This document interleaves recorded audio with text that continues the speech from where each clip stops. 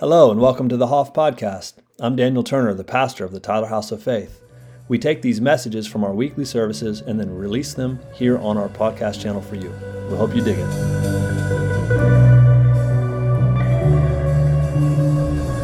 So today as we start, I had this impression, right? Even sitting through worship today and in the shower this morning, I had this concept coming to my mind that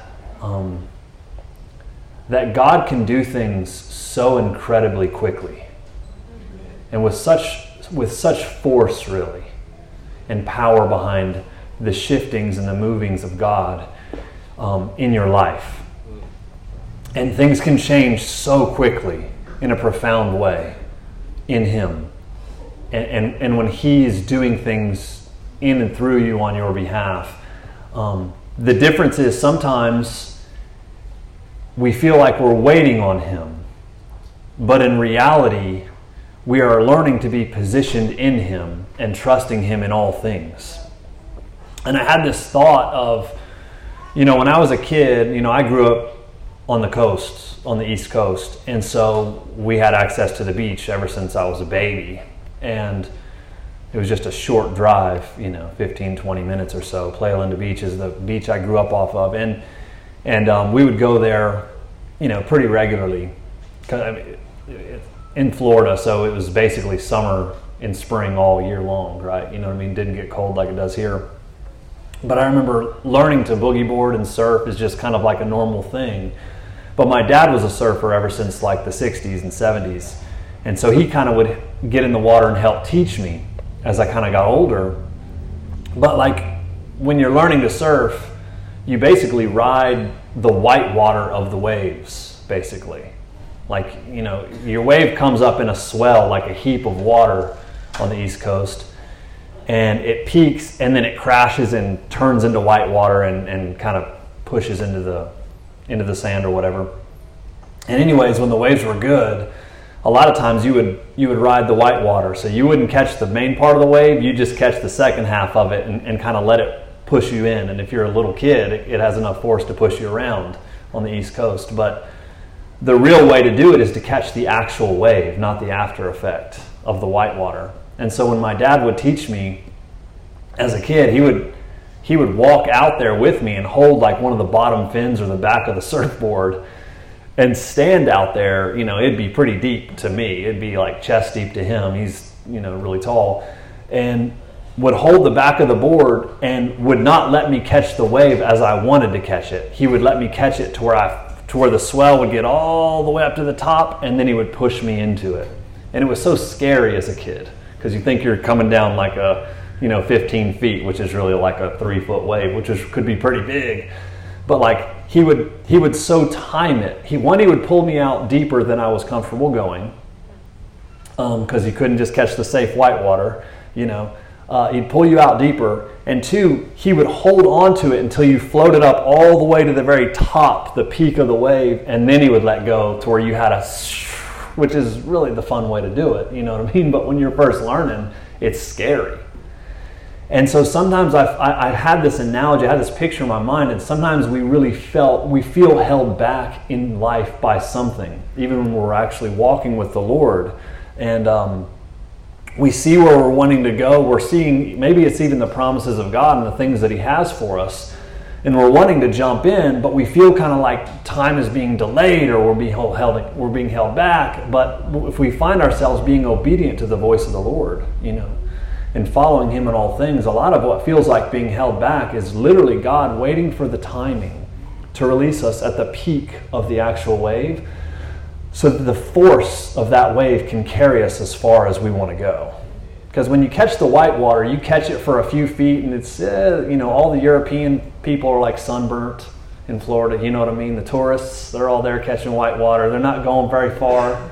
That's how you knew, like, oh, they're from out of town. They're from all the Yanks.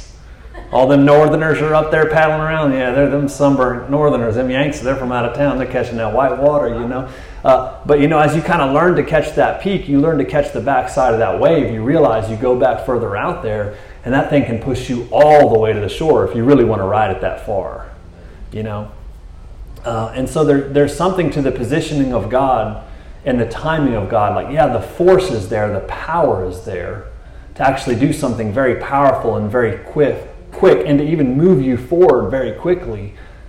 But the key of it a lot of time is the timing and actually learning to be at rest with Dad, where He has you in the here and now. Learning to, what does it say, like in Colossians 4 and Ephesians 4, like this mentality, Colossians 4:5, like of having your head lifted up, walking circumspectly, not as fools but as wise, redeeming the time because the days are evil. These terminologies, walking with this perspective that sees things from a heavenly perspective. And when you do this, you're able to redeem the time that you're in is actually very valuable. Instead of looking forward and always living in the future for what you want to happen and striving for it, being faithful to walking in the here and now with the Good Shepherd. Because in reality, in doing that faithfulness in the here and now unlocks where we're wanting to go and where He has for us to go. And this is, I love some of the songs that they were singing, even some of those concepts about, they sang the old song about not being a slave to fear, And it's very true in almost every movement of our life and every place that we find ourselves in. You can almost always draw a line in the sand to two different mentalities, one being fear and one being faith. And faith is this reality that we are led of the goodness of our God and Father, who's a good shepherd, and He has plans and purposes for us.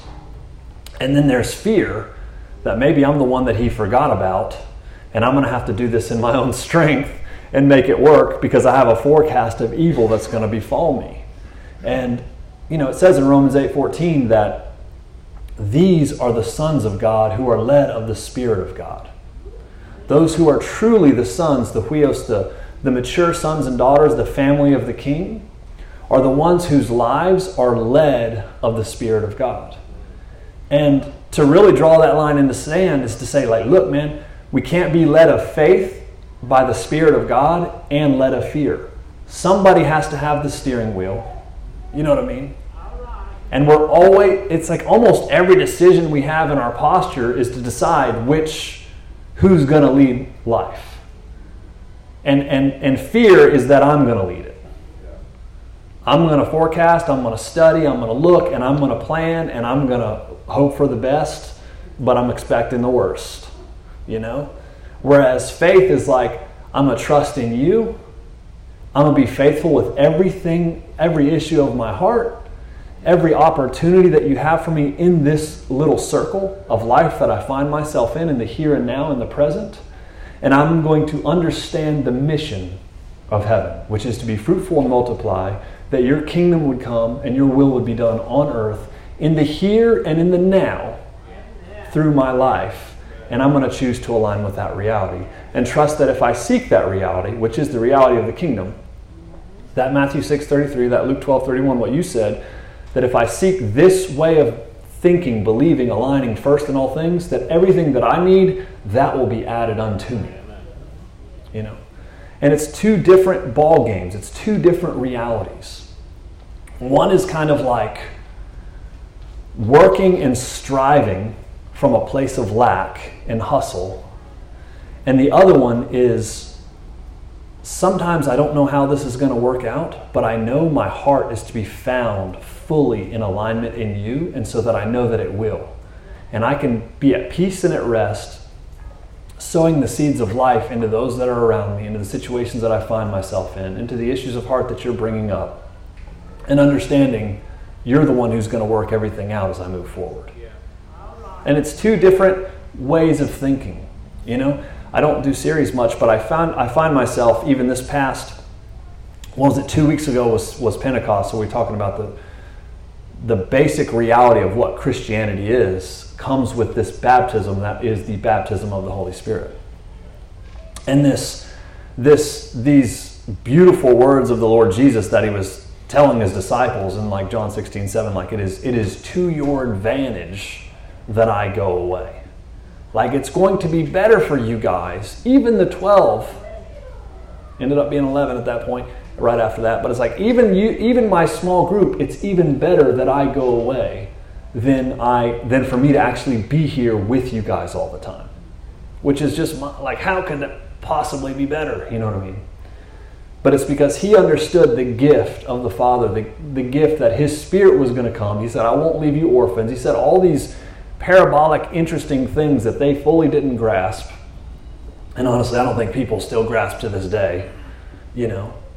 But he's like, John 14, he's like, the Father is going to give you another helper, the Spirit of truth, and he's going to lead you into all truth. And it's like, ooh, all these scriptures about him being the shepherd of Israel. You know what I mean? That Israel himself called God my shepherd, you know what I'm saying? And for my entire life, you know, that David called him the Lord. Jehovah is my shepherd, the one whom I follow in all my life. Doesn't matter where I'm at, the green grass or the valley of the shadow of death. Like when I'm following him, everything is good. And I'm assured, no matter where I'm at, that surely goodness and mercy will follow me all the days of my life.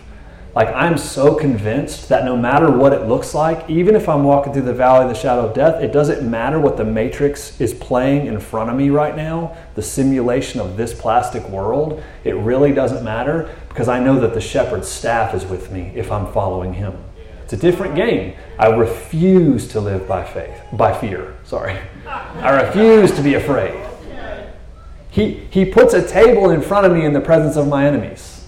People that wanted to cut David's head off, he's like, he puts a table and I sit down, I take my armor, I take my weapons off, and I eat right around them. I don't hide under a little, a box or in the basement or whatever. It's like the siren's not going off. I can sit down complete vulnerable and not even look at the enemy, because I'm so overwhelmed with the authority that is putting food in front of me. And I'm assured that goodness and mercy is going to follow me for the entirety of my life. See, this is whoever you want to talk, Joe Dispenza and all these guys that are really great, tapping into great stuff. And what is really big guy with the big hands and the big smile? Tony Robbins, the deep voice. You know what I'm saying? Like, these guys, they talk about, but it's like, there's this assurance that a lot of these people seem to have, and that David stepped into because of his faith in God, that was like, I'm so certain that goodness and mercy they're going to actually pursue me. They're going to follow me all of my life. I'm never going to be hunting for that stuff. It is going to be hunting for me. And it's like, hey, well, don't you understand? The end times are coming, brother, mark of the beast. Like, yeah, no, I don't. I think there's something higher here in the New Covenant Scriptures. The Psalm 91, like, you know what I'm saying? Like, plagues won't even touch your household. You know what I'm saying? Pestilence that stalks in the darkness, 1,000 by your side, 10,000 at your right hand. There's something to truly abiding in God between the ears, in the heart and soul, and in our life that puts us in an indestructible way. That we're also suspicious. Even if I walk through the valley of shadow, I'm suspicious. But I know goodness and mercy are following me out here. They're creeping around out here looking for me out here. I'm out here, but you're in the dark zone, brother. It's warfare. It's like, nah, it's a trick. God's doing something different now. He's got something good in this. Imagine being that suspicious and hopeful all the time. You know what I'm saying? Imagine, let's study apologetics today, brethren. You know what I'm saying? And always be ready to give an answer for the hope that you have. It doesn't sound like a debating, why you believe in Christ, brother. It sounds more like you have to give an account for the reason that you're so hopeful. That's what that sounds like to me. As somebody who reads it very simple, who's also well educated. But it's just like, dude, like, always be ready to give an account. Like, people should recognize, like, you are so incredibly hopeful, you have a different outlook. You should be held accountable, like, you need to answer for that. You know what I mean? Yeah, it sounds like when go and make disciples means people should actually want what we've got, what we're living in. And we don't have to resort to fear. Join my club or you go to hell. I guess I'll join it. I don't want to burn forever. You know what I mean? It should be like more like they want what we actually have. Sounds like a different game. Sounds like gospel's actually good news. Yeah, imagine that. I mean, it's just like he will give you another help of the Spirit of truth. What did we do Ephesians last week? It was He ascended. The Acts 1:8 ascent. Yeah. He led captivity captive, which is like he actually went and took captives of the captive. He released all the captives taken by the enemy. Made a big show of it. And he gave gifts to men. The very Spirit of God and these supernatural spiritual giftings, which are throughout our entire Bible, select few in the Old, but everybody in the New Testament, gifted spiritually now, in order to demonstrate the reality of the recovery of all things and bring in the harvest, which is known as everybody we run into, pointing them to the goodness of their Father and our Father. You know. And I love that. I love John 14. I love the whole thing, man. And we like some of these things that he says. He's going to give you the helper.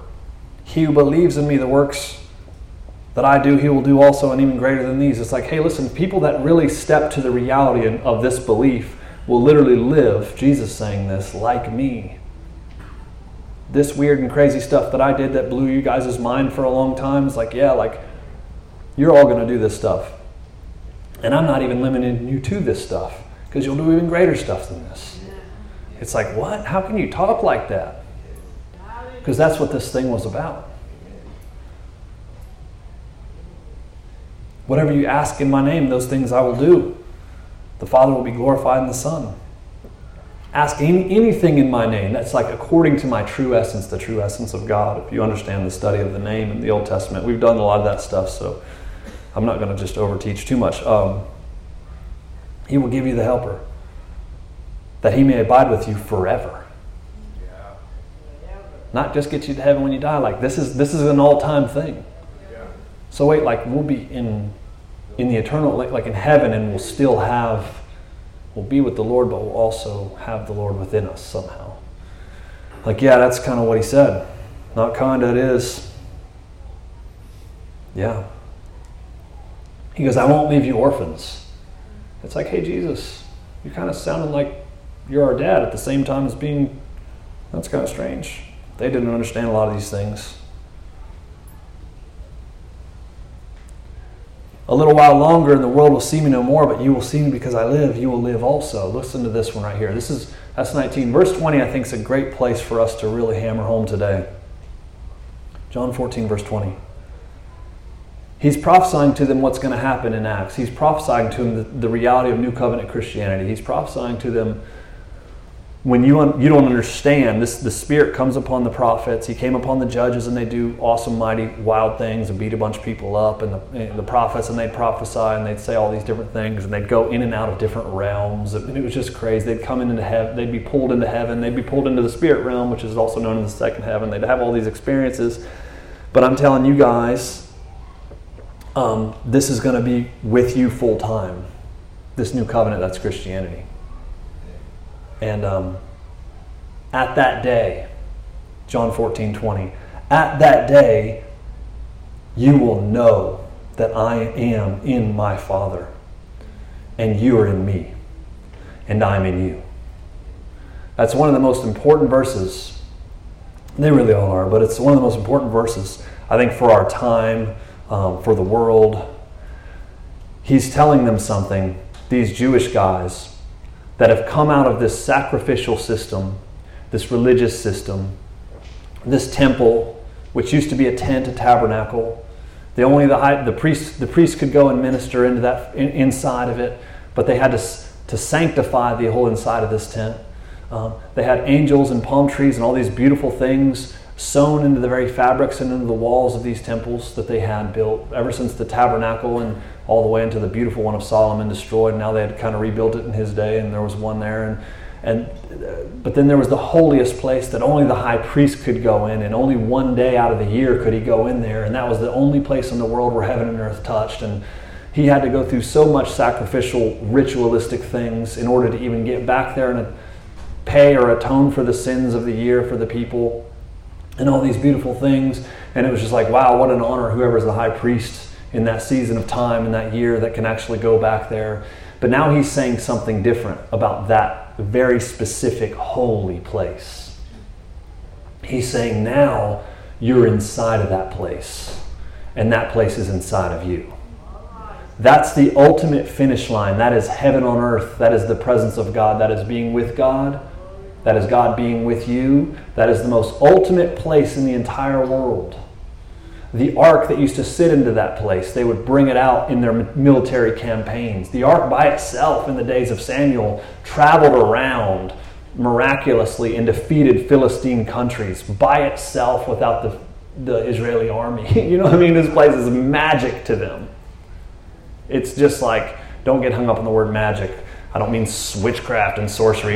This place is this profound, mystical. It's magical. Yeah, you know what I'm saying. But we're Americans. But it's this brilliant, incredible place that's saturated with God. This box that's there, that's got Aaron's rod that budded in it and all this stuff. You know what I mean? The Ten Commandments. You know, it's like this place is now on the inside of you.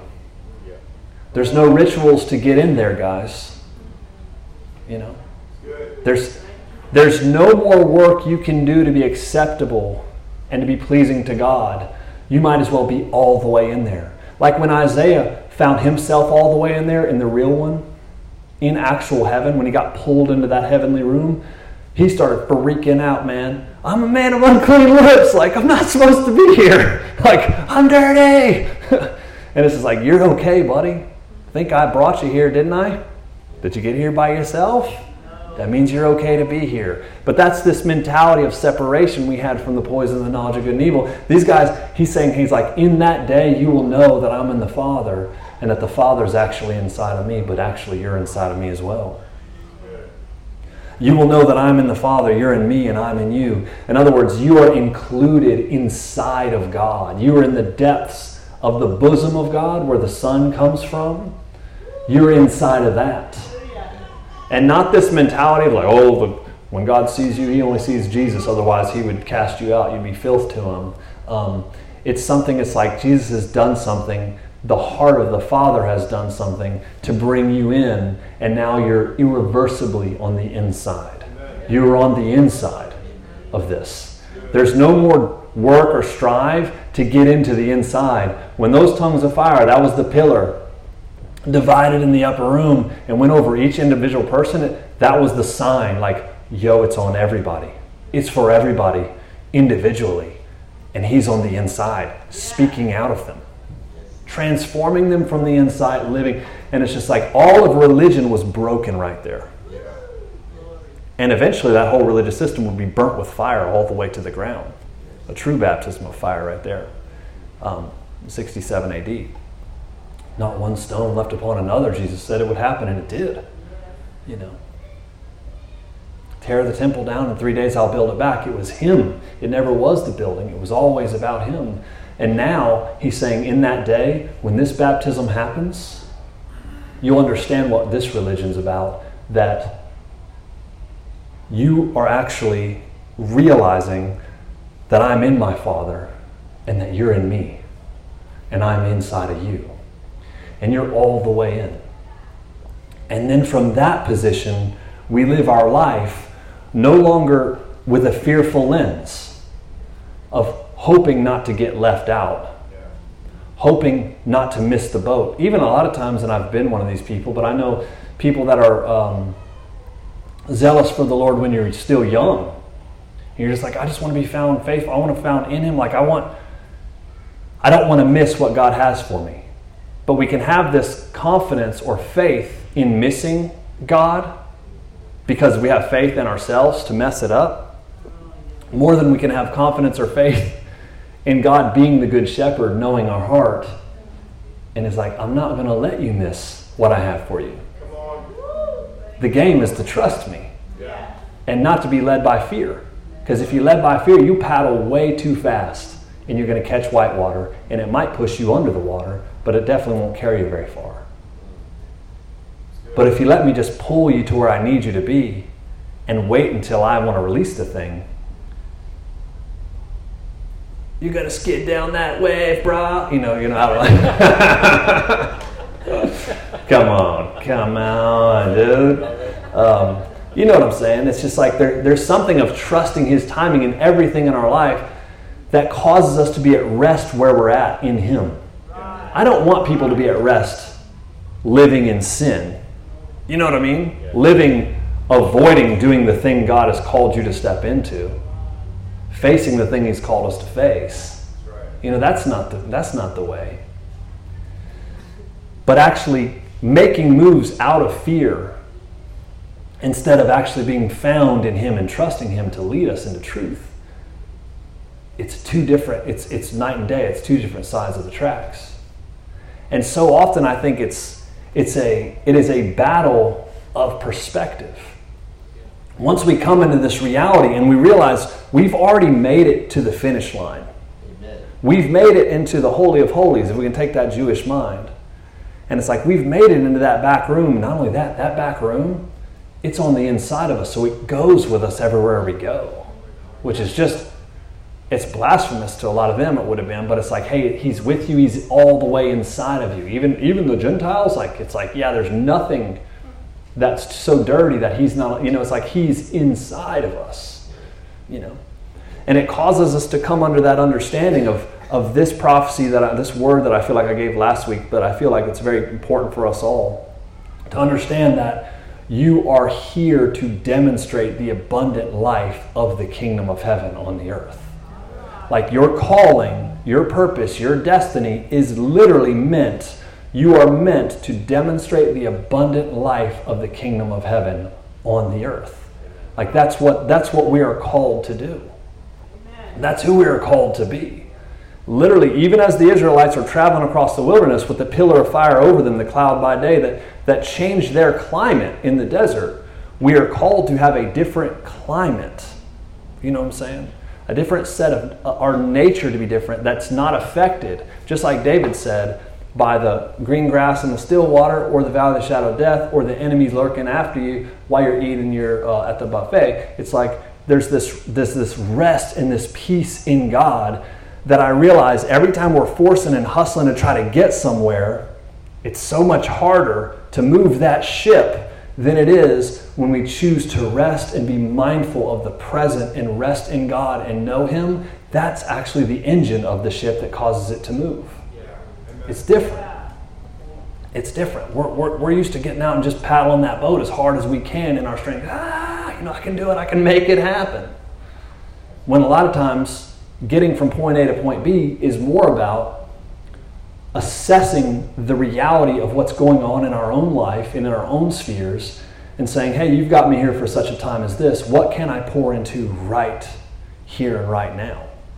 What is the perspective shift that I need to have in order to see that which is by the Spirit, which will unlock the future, which will unlock the next steps of life? You know. And in doing that I believe is the key to walking the abundance of heaven. It's actually living present and believing what he's already done. I think that, sometimes, maybe not all the time, but I will say a fallen or a lower perspective of life is when we are surrounded by things. Sometimes we're mindful of them, sometimes we're not. But we're surrounded by things that seem like there's a lot of messes and a lot of pressure and stress. And those negative things are bigger than what God is actually wanting to do and what he's doing. I think it was Beth and Catherine taught this class, and they called it cleaning out the garage. It was about getting things done. I forget what it was called, but they called it cleaning out the garage. And they were saying sometimes you're walking around, people can be walking around with so many with stress in their life and pressure that they're not mindful of. And if you sit down and make a list of like, hey, is there stuff that's bothering me? Like, hey, I've got this bill due in this point. Hey, I got this relationship. Hey, I've been putting this off. And you clean out your garage and you see these things on your to-do list and on your task, and it gives them perspective, and you realize, okay, so some of the pressure that I'm feeling that I'm not acknowledging can be easily solved if I just prioritize getting some of this stuff done and move in my life. Super practical, right? But sometimes I feel like we can have pressures in life, or we can even feel overwhelmed in life because there's so much stuff that feels overwhelming or stressful or messy in our life. And I love that they sung that song today, because I literally, yesterday sitting up here at the church, I literally thought about Ezekiel 37. And I was like, yeah, I literally taught through Ezekiel about a year ago. But they were singing about the dry bones. And it's this beautiful story of this prophetic man, he was a prophet, whose life had a message. And it's beautiful because every single one of our lives is supposed to have this message. And it is supposed to demonstrate the abundance of the kingdom. But each of us, each one of you, has a very distinct message within your DNA that you were called to release in a way that nobody on the earth can release. And it points to God, it points to Dad. But we can talk about finding what that is. But in reality, Ezekiel's learning this walk with God. But just like it says in Romans 15 and 1 Corinthians 10, these things that were actually written for us to actually see. They were written for us through this gospel lens to see through the new covenant this picture of people that were walking with God and the nation and all this stuff looked like. But Ezekiel was this man who was really learning perspective in his life. And he was seeing a lot of things. Ezekiel saw a lot of really dark things and sketchy things, but he also saw some incredibly brilliant things. And Ezekiel, it's funny, it's in Ezekiel 8. Ezekiel, the nation of Israel, is going in such a dark path, but they're inviting the influence of so much highly demonic Elohim or like other gods to actually try to steer the nation of Israel into the dirt. And it was going into the dirt. They were coming into captivity because of this. But as Ezekiel gets, in Ezekiel 8, he literally gets grabbed by his dreadlocks, or a couple of them, and he gets lifted up, he says, into the spirit. He says between heaven and earth, which is Old Testament language. Like he gets pulled into this place, which we term it as the second heaven. I mean, if you've kind of familiar with some of the way this is described. The Bible, and a lot of people has designated the spirit realm as what's known as the second heaven. And because the Apostle Paul talks about the third heaven in the book of Corinthians, he talks about being taken into the third heaven 14 years ago in his life or whatever. And so the third heaven being the realm of heaven, the realm of God, where all light, no darkness at all. The second heaven, or the spirit realm, being the spiritual atmosphere outside of the natural world, where you can see both light and darkness. There's demonic, there's angelic, what Paul calls the principalities and powers and the wickedness in the heavenly places, or the heavenlies, all these terms for the second heaven, the spiritual realm. So before you get freaked out about that, it's all in the Bible. But anyhow, Ezekiel gets pulled up by his dreadlocks into the dang spirit realm, or in the second heaven. And when he's there in Ezekiel 8, it's funny, he sees all these different, everything from the Baals to the Ashtoreth to the Adonis. He sees all these different deities, and people that were major leaders in the temple, people that were leaders of the Sanhedrin or in the priesthood. He says women that were connected to a completely another deity in God, that were worshiping the sun facing the east. He sees behind the scenes all this demonic influence that is seeking to steer the nation, that people didn't know. They were in partnership with very dark things. And so Ezekiel's having this perspective where it's like, goodness gracious, God's showing him things that are absolutely shocking and terrifying and evil, and he's called to come and speak against it. So good luck with that. You know what I mean? So he's interesting. He's learning some things.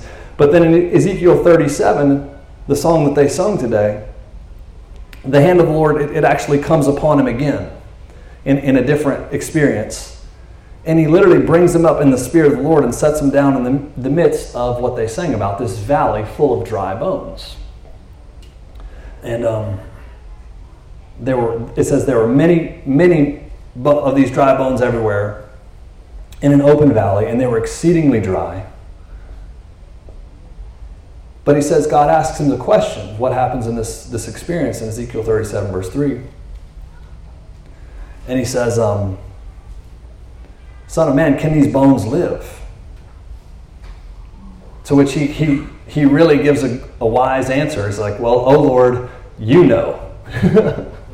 You know what I mean? He understood, like, The common answer for what he was seeing is like, no, they can't live. They're fully dead and they're dry. These aren't dead bodies. These are completely rotten, dried out bones. They're all the way gone. And this was literally a prophetic picture of the people of God that he was seeing in this spiritual place of revelation, in this second heaven or spirit realm, or however you want to call it. But the Lord says to him something. He says, prophesy to these bones and say to them, O dry bones, hear the word of the Lord. I will cause breath to enter you, and you shall live. I'll put sinews on you, bring flesh and cover you, and put skin and breath within you. So Ezekiel says, so I prophesied as I was commanded, and as I prophesied, there was a great noise, a rattling of all these bones coming together, and all the skin and all the flesh, all this stuff happens in this prophetic experiences that he's having. And he also said to me, prophesy breath, son of man, say to the breath. So once he pulls body parts on him and flesh and skin, he's like, now prophesy breath to them, that they would breathe, that they would come alive, that they may live. So he did, and so all these dry bones that had come, all these bodies, lifeless bodies, then they all came and they lived and they stood up on their feet, and they were this exceedingly great army. And he said, this is the whole house of Israel. They say that their bones are dry and their hope is lost and that they're cut off, but I want you to prophesy something different to them. I'm going to cause you to come up out of your graves. I will put my spirit in you. Ezekiel 37:14, you shall live. I'll place you in your own land. That's back home. Yeah. Remember, this is not just Israel. This is for us, right? And also, if you've been here for a while, if you haven't, there's a lot of episodes or sermons you can listen to, but it's like we rip through the Old Testament concerning the New Testament. It is chocked full of it. It is so thick full of it. This is just one example that I don't want to overteach because that'll be too long, but I'll put my spirit, you shall live. I'm going to place you in your own land, and you will know that I, the Lord, have spoken. And so here's this beautiful picture of perspective that this man is learning to live by the Spirit. He's having spiritual experiences, getting pulled up, and seeing the things that are steering, seeing wild and maybe even wickedness behind the scenes that he's called to confront. But then he's also seeing scenes spiritually that are incredibly hopeless spiritually. But is there any hope for these people? Can they actually live? Well, if you're asking me professionally, the answer is definitely no. But I know better. That's Ezekiel's maybe thought process. It's like, oh, you know if they can. Nothing's impossible for you. All right, well, here's your directions. Sometimes we know what we don't really know. We think we know things and we don't really know them. And I think that question right there, Ezekiel, can these bones live? That's a perfect example. Like, hey, now that you've seen this with your gift, do you already know that that's the state and you want to go ahead and just move on? Absolutely not. You're allowing me to see it. And everything is hopeful for you. Goodness and mercy follow me all the days of my life. And if you have that for me, you have that for them. Yeah. So I know that you have a perspective of this. What's the lesson? What's our play in this? Life to them. Speak to the joints, the connections, the muscles, the strength, the skin, the sinews. I don't know what a sinew is, man, to be honest, but it's in there. So speak to them sinews. Get them sinews firing over there, Got it. You got it. Sinews work. You know what I'm saying? Now what do you see? Yeah, now cause breath to come into them. Prophesy that it would come into them. Yeah, I'm bringing you home. I'm bringing you people home. The new covenant hits the spirit of fire. The pillar of fire divides the tongues, the people. Jesus' words are ringing into his disciples' ears. They didn't know, man. They didn't know for a long time. They're putting these together. What an incredible puzzle to put together. All the things that he told me, all the things that he showed us, all the demonstrations. It wasn't just a demonstration. He let me come walk on water for a second there. Everything he showed us, he was showing us to provoke us to actually do the same things and even greater by his Spirit. What does this mean? At that day, you will know that I'm in my Father and that you're in me, that I'm in you. You're home, boy. You're home, girl. I brought you in. You're all the way in. Now you're not living your life looking how can I get in? How can I get where I'm supposed to be? It's like, hey, you're already in where you're supposed to be.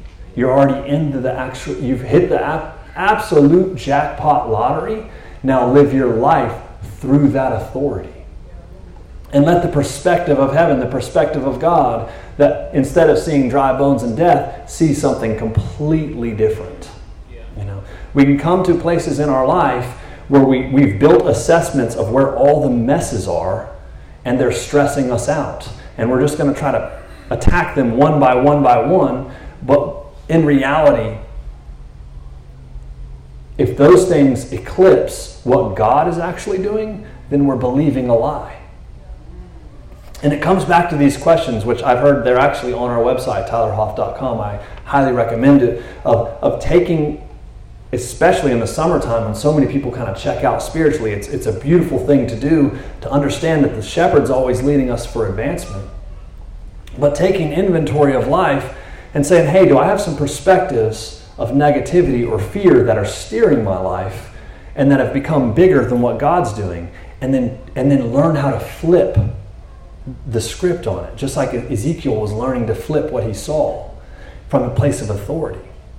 And it's like, oh, so when I look at these 2 or 3 different pressures or trials, instead of this one which is worrying about such a thing, it's like, hey, well, what are you teaching me in that trial?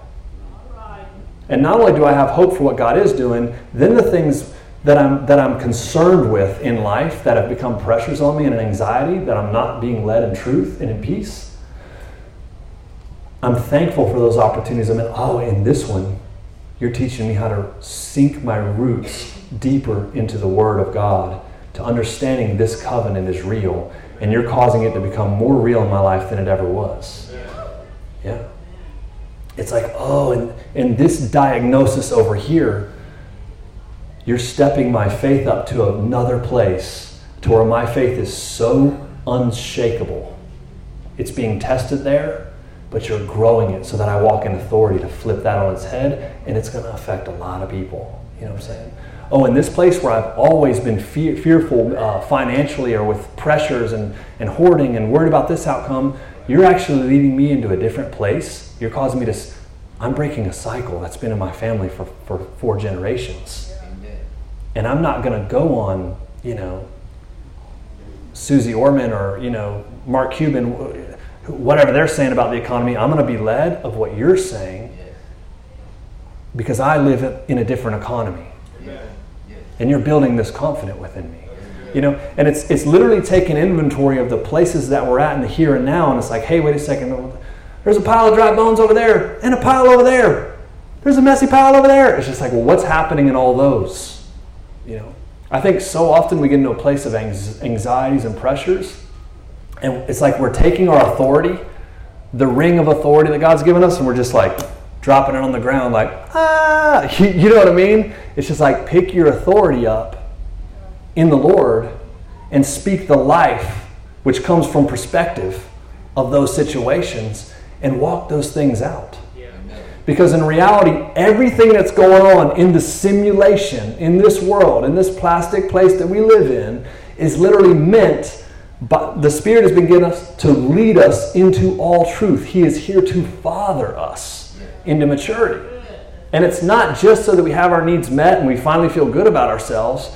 It is so that that very word that we are called to demonstrate this reality of the abundant life of the kingdom. Like we're called to live that abundance and that life and unlock people and unlock the world. Romans 8 says all of creation itself is groaning and longing. That it's under that lock, that it's under that cap of Isaiah 25, calls it like a cap over the world. It's like it's literally under that, and it's longing for the sons of God to be revealed, to manifest themselves. And it's like, wow, well, that's a different concept. It's like, yeah, everything is waiting for us. Everything is longing for that release. But somebody has to lead out in it. And a lot of the leading out is perspective. It's Jesus talking about to Nicodemus. The Spirit goes. Those who are led by the Spirit, they're led in a different way that is not predictable. That's Cliff Notes of what he told Nicodemus, right? John 3. It's like they are led in a way that is maybe it's a little different, but it works, and that's the evidence. It's like, I've brought you all home. You guys are all in, and I'm inside of you. So tap into the source, this reality. It's not about needs met. It's about the rivers of life flowing from you and attracting other people to Him. You know, I'll just close with that. I think the questions are valuable. They've been valuable for even for me, even with perspective. So I would highly encourage that. I won't read through those again. But just that understanding that it is truth. Like Jesus said, I came that you would have life, and I came that you would have abundant life. I came that you would have life and not just a little bit. You know what I mean? This ain't, you go to those fine restaurants and you get that little corner of a little sliver of a couple little. He's like, I came to give you that gourmet type of food at the Golden Corral style limit. Maybe that didn't work, but just tell where my mind's at. Sorry. No, it's on the Word. All right. You are here to demonstrate the abundant life of the kingdom of God. That's the reality. A life that's not under bondage. We talked about this when we took communion a few weeks ago. Like, it's just like the whole world is scuba diving. Everybody in the whole world is scuba diving. And you remember those old scuba diving? They have like almost like a fishbowl on top of their head, like those type of glass helmets, and have a tube that was going up to the boat. And they'd have those that mithril looking suit to keep them weighed down so they could walk on the ground. You know what I'm saying? In the olden days, right? It's like the whole world's connected to something to give them life. To get, maybe you walk around in the world, everybody's got them. Some of them tubes might be straight up to the pharmacy to their stress pills and their anxiety medication, and then their Budweiser or their Bud Light, or if maybe they're petitioning Bud Light, so maybe it's to the Michelob Light. Maybe that's one of those tubes coming from those boats, because they don't mess with that little Dylan guy, But so that there's tubes all around, and we're literally called to walk around here free with no helmet on. To where people are looking at us, oh, sorry. You go home. Where's your tubes at? It's like, how are you living like that? What is this hope you have? What is this source? Like, I'm not hooked into all these things you're hooked into. I'm not addicted to all these things in order to give myself life and to medicate myself and to be okay. You know what I'm saying? We're called to demonstrate the abundant life of what a real human, the new creation, is supposed to look like. And people are supposed to like, so we can do that? Like, yeah, we can do it. We can actually live this way. You know what I mean? Fear is not the way to live. It's different. That analogy went way better a couple weeks back. Take my word for it. But I think you get what I'm saying. We're called to demonstrate a life that's not under bondage. Yeah. We're not getting our life supply from the systems of this world. And the very gates of hell, this mentality like they won't prevail. It's like, hey, they will not be able to hold on as long as we will. So it's like, stay in the fight of faith and belief. Yeah, they put some cement, they put some concrete in the footers of those gates, but I'm telling you, they won't stand. They don't stand. They might seem like they do, but they will not stand. The Word of God will stand. Every test we're in is literally meant to establish us in His Word, which is which is true reality. And even if it looks like they're winning, it's like don't give in to that facade. Like, continue to stand on the reality of the truth, man. It won't be able to hold on. It's a poker face, And you're here to demonstrate that life. And the reality is, just like Ezekiel in so many different ways, but in such a better way, you are a messenger of heaven. You are a messenger of your Father. You were created in His image, both male and female. He created them. Like, you are in His image and you are a messenger. So I think that's another brilliant a brilliant question right there is, what is your message? What is my message? What is my message? What is my life communicating? I feel that sticking. What is my life communicating? It's not I wear a mask in order to be accepted and to appear that I'm, cool or successful or accepted or not jaded or whatever it is, not rejected. It's like all those things in the Lord, your true identity. What is your message? Find that, know Him, manifest Him. The gates of hell will never be able to hold on. You are a message.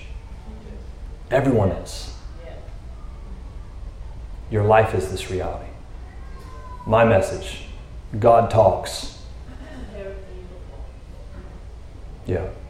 God is real, man. And He talks. By the way, God is good and He's not bipolar. And I can prove it with the greatest theologians or the most simple. Because I believe it in my whole heart and I've studied it out. Yeah. God loves you and He wants to father you in this life. He wants to father you in every sphere of your life. He wants to bless you so much that you're a living ambassador of His abundant goodness. That's His plans and purpose for you. That's my message. Those things. But what's yours? Might be very similar. And then we realize, am I living that? Am I embodying that? Not just saying it, but am I living it? Am I demonstrating that reality? Because we're called to. So Lord, we thank You for this day. I thank You for Your word, which is truth. I thank You for Your Spirit. I thank You for the Holy Spirit and this reality that You've rested upon us. You've made Your home upon us. And our home is in You. We are in You, and Jesus, You're in the Father, and we are inside of You. And also You are inside of us. We are inside the family that is God. And so we pray, even right now, if you want to pray this, Holy Spirit, I welcome You to fully consume my life and come inside of me, and that I would be baptized in You. Would You baptize me in Your very being? I believe. I ask You to lead me into all truth. I ask that You would open my mind just as You opened the disciples' mind, Jesus, to comprehend, to understand the Scriptures. That the giftings that You intended for me before the foundations of the world, that You would stir those things up. That all the reality of this true new covenant Christianity, that I would step into it and I would be a demonstrator of being in this abundant life of sons and daughters. And that I would know the message that You've put into me to portray. And maybe it's a message for the season, maybe it's for my entire life, but I would know the message I'm called to portray, and that I would portray it everywhere and in every way of my life.